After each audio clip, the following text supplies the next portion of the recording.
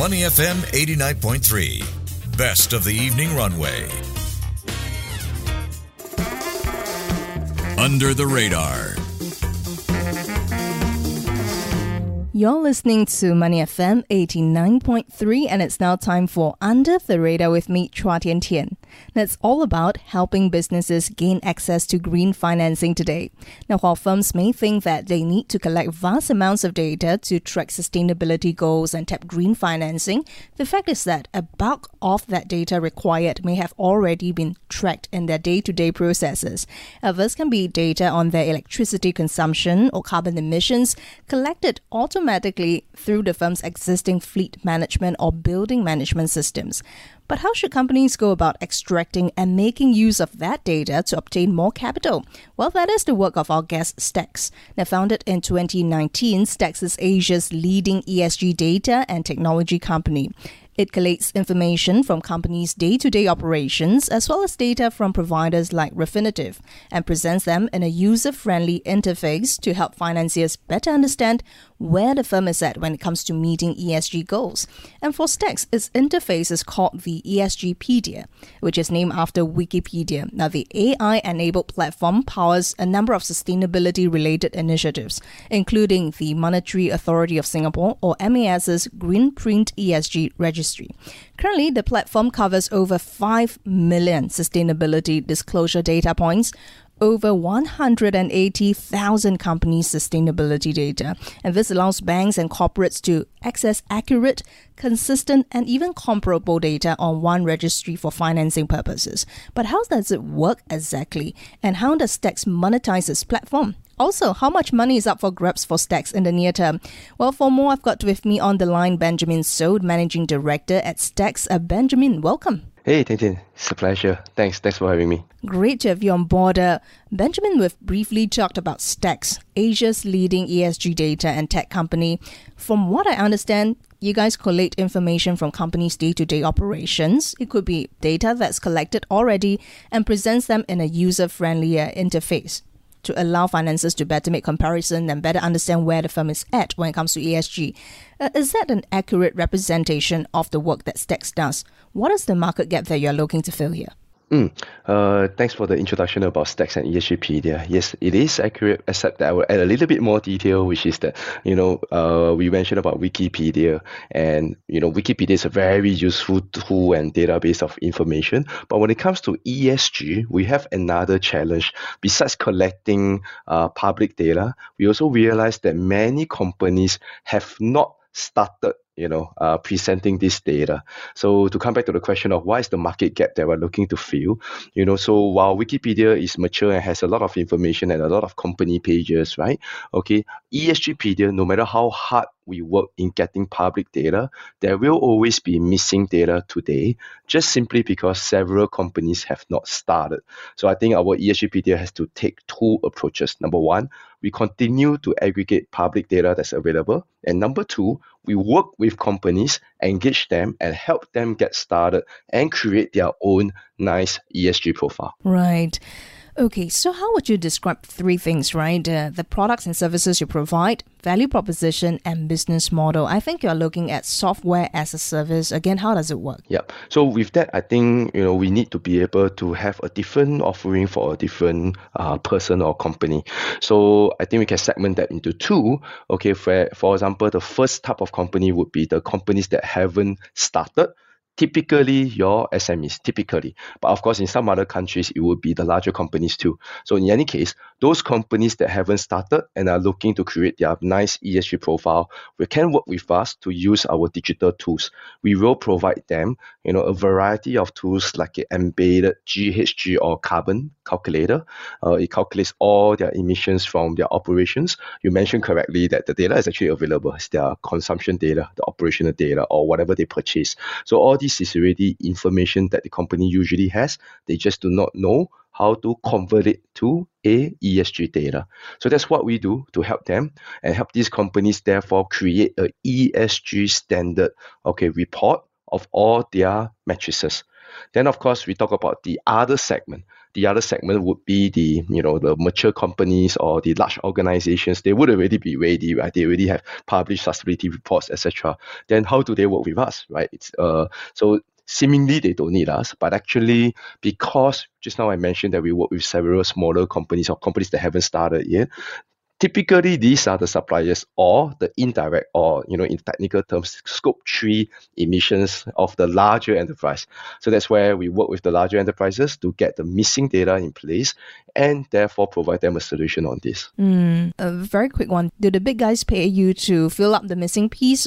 Because they are helping you fill up the missing piece, right? So who is paying who then?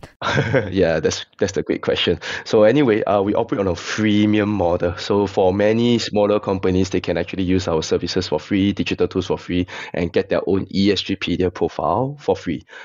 Obviously, we still need to pay the bills. So that's where the larger enterprises, to retrieve those data, they are actually the ones that are paying us usually. Let's get this question out of the way early on, Benjamin. When we look at the scale of your operations and the geographical markets you're in, what is the current scale we're looking at?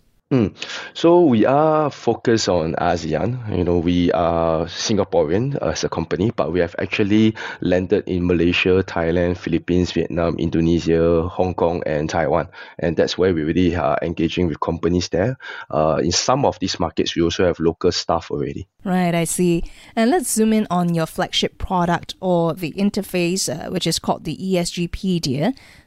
This is an AI-enabled platform, I believe. Tell us more about that, because I know it covers over 5 million disclosure data points, more than 376,000 company sustainability data. I believe we are close to 500,000 right now. Who are the ones that request the data to be collected? Is it always about securing new funding? That's just only one possible outcome, actually. So I think most companies, when they embark on their ESG journey, there are a few reasons, right? So number one is they are compelled to, they are requested to, or they are required to. And typically this is from their investors or their client. The buyers, particularly the MNC buyers in, advanced markets, those companies are under regulatory pressure. So they will usually demand, for these companies to provide data. So that's the one of the reasons. Okay, so therefore compliance or being compelled or being required is one reason. And the second reason that you correctly brought up, okay, is the financial carrot reason. Hopefully we are also able to help these companies advertise their profile better, do well, and therefore do better business, because more people might be willing to procure from them. And while doing so, if they're seeking funding, seeking financing, we have seen that actually the financial services sector are willing to provide a discount in the interest rate or provide more interest in investing in sustainable companies. Right, and don't mind me asking, we were just talking about this earlier, right? You talked about the typical SMEs, right? Their buyers require them to provide some form of ESG data, which is why they're on board. But when we look at the bigger players as well, they have their own internal teams. So who are the ones that come to you to say that I need my data to be collected? I need you to convert my operation data into ESG data. Are we always talking about the smaller players here? No, I think both companies will still come to us, just that maybe they might have very different needs. Yeah, because the smaller players, for sure, they are hearing about ESG. In fact, even in Singapore, right, government procurement contracts now embed a 5% scoring for sustainability performance. So therefore, with all these news coming at us, a lot of smaller companies, they want to learn how to go do so. And yes, they will be the ones coming to us, okay, to help them get their profile. As for the larger enterprise, typically it's more because of their scope 3 requirements. So one major so-called event that happened last year was that the International Sustainability Standards Board, or ISSB, they set the standards. They are part of the IFRS, so they set the financial reporting standards. They also set the sustainability reporting standards last year, which mandated the inclusion of scope 3, or in other words, value chain emissions data. So if I was a large enterprise, and usually companies create their own carbon emissions, but besides that, they also purchase a lot of carbon emissions from the suppliers, right? So that's where the ISSB standards have now mandated that as a large enterprise, besides reporting my own operational data, I also need to be able to tell the world how much carbon emissions I purchased or I facilitated. Okay. Now, I've got two parts to this question. Let's start with the first part, which is what type of data do you collect? How are they collected and integrated? So firstly, there will be internal data and external data. Internal data would usually be your operational data, like your fuel consumption and your energy consumption. But of course, here we also want to segment by sector. Example, if I was a logistics firm or a transport firm, fuel, as in literally the petrol that I pump, or diesel that I use, will be the most relevant or most important number here.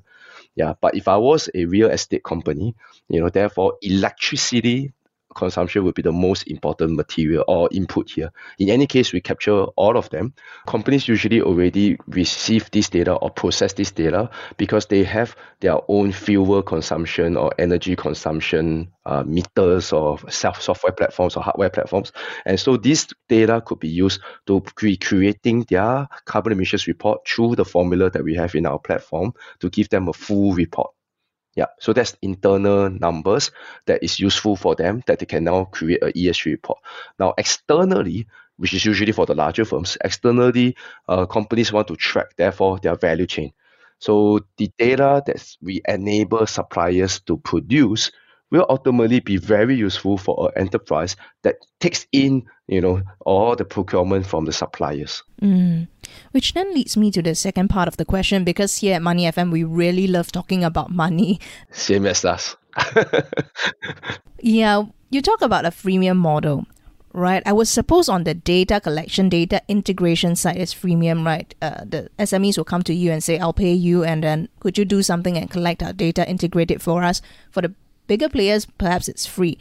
But how do you monetize on your platform actually? Do you charge the smaller players by collecting data for them? Do you charge the larger players by selling the data from the smaller players to them? So I think firstly, the freemium part is that we actually want to be very inclusive.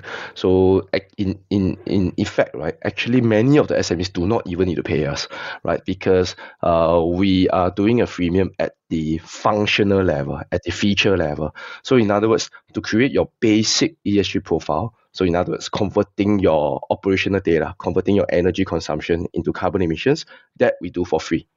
Okay, so in other words, any other company could use that and create their own simple, basic ESG report.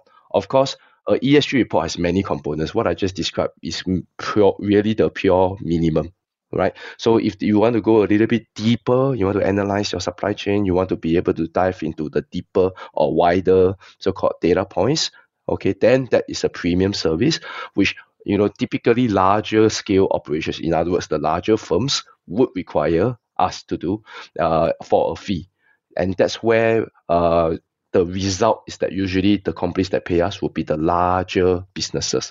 And of course, these larger businesses may want to be able to consume the data. And yes, so these are the companies that will be purchasing data services or packages from us.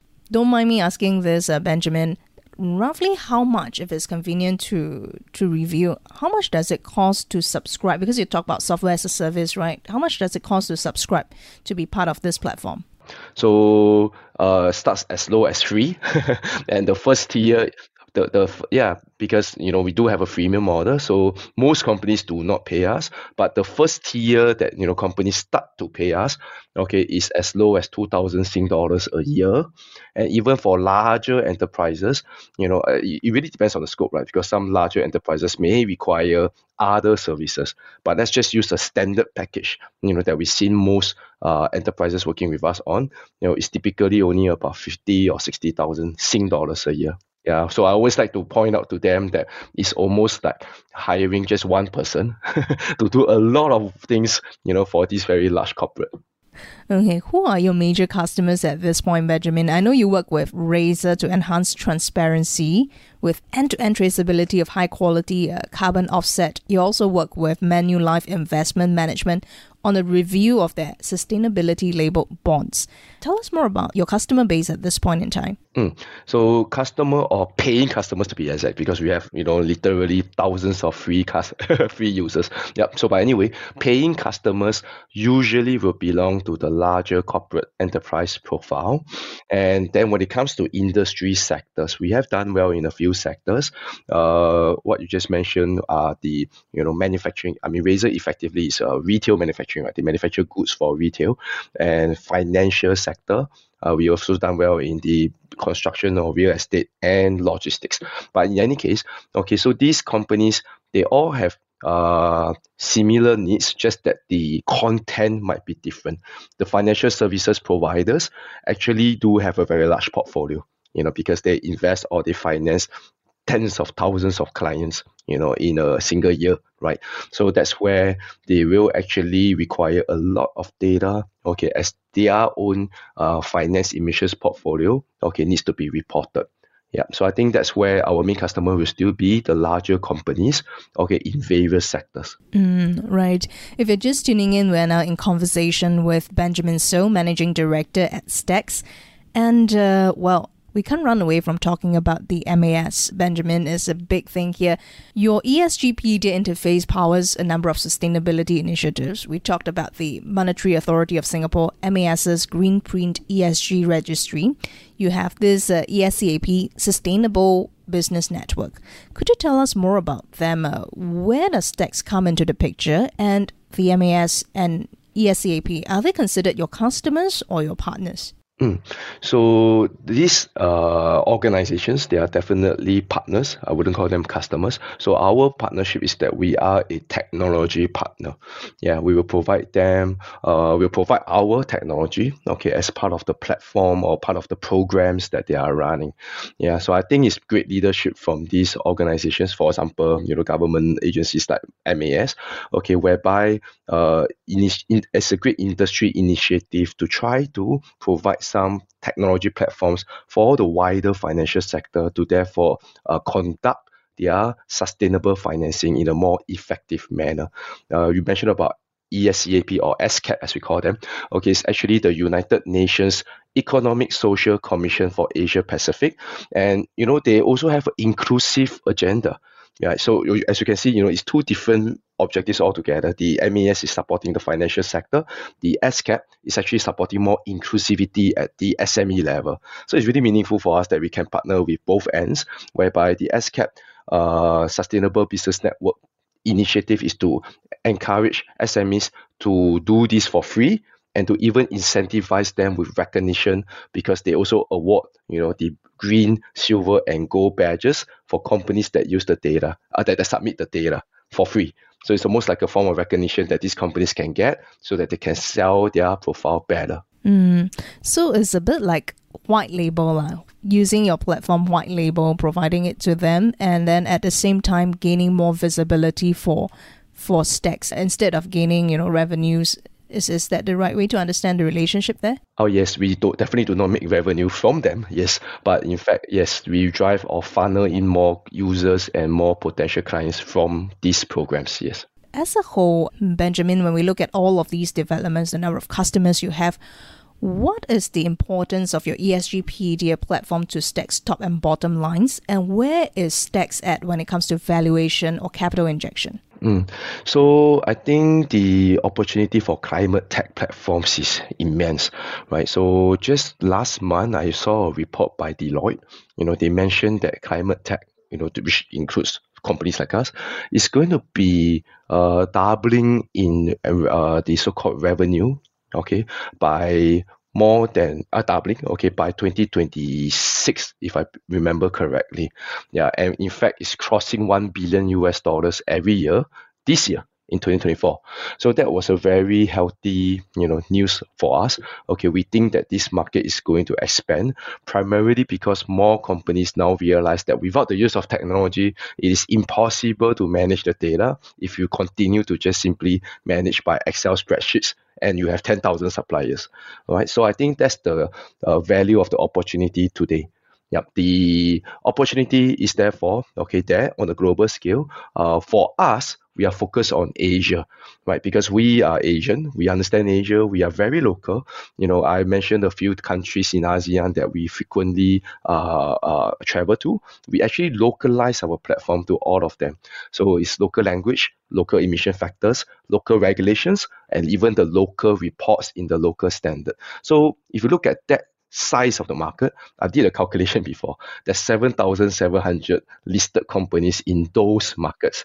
So imagine each company pays us an average, because we do have a range of pricing, right, between free to 60,000. Okay, so let's say they just give an average of, let's do an average of just 10,000 a company. Yeah, so that's actually a lot of money there, okay, or in terms of potential for us. Right. If we look at financing for STACS itself as a company, right, is it currently bootstrapped and running on its own revenue or profits? Or do you have backers, strategic backers, and who are they, if you may disclose? Oh, yes. So both actually. So we have revenue, okay, but of course we have received a lot of support from our investors. So our first lead investor in our previous round, that was Wavemaker Partners. So we concluded a pre-series A where Wavemaker Partners was a lead, okay, but we also have some interesting backers. For example, the PwC Venture Hub and also Tribe Accelerator. So I think we have received quite a lot of help, not just financially, but also in terms of the synergy that they are able to also, bring us to some of the other contexts that they have.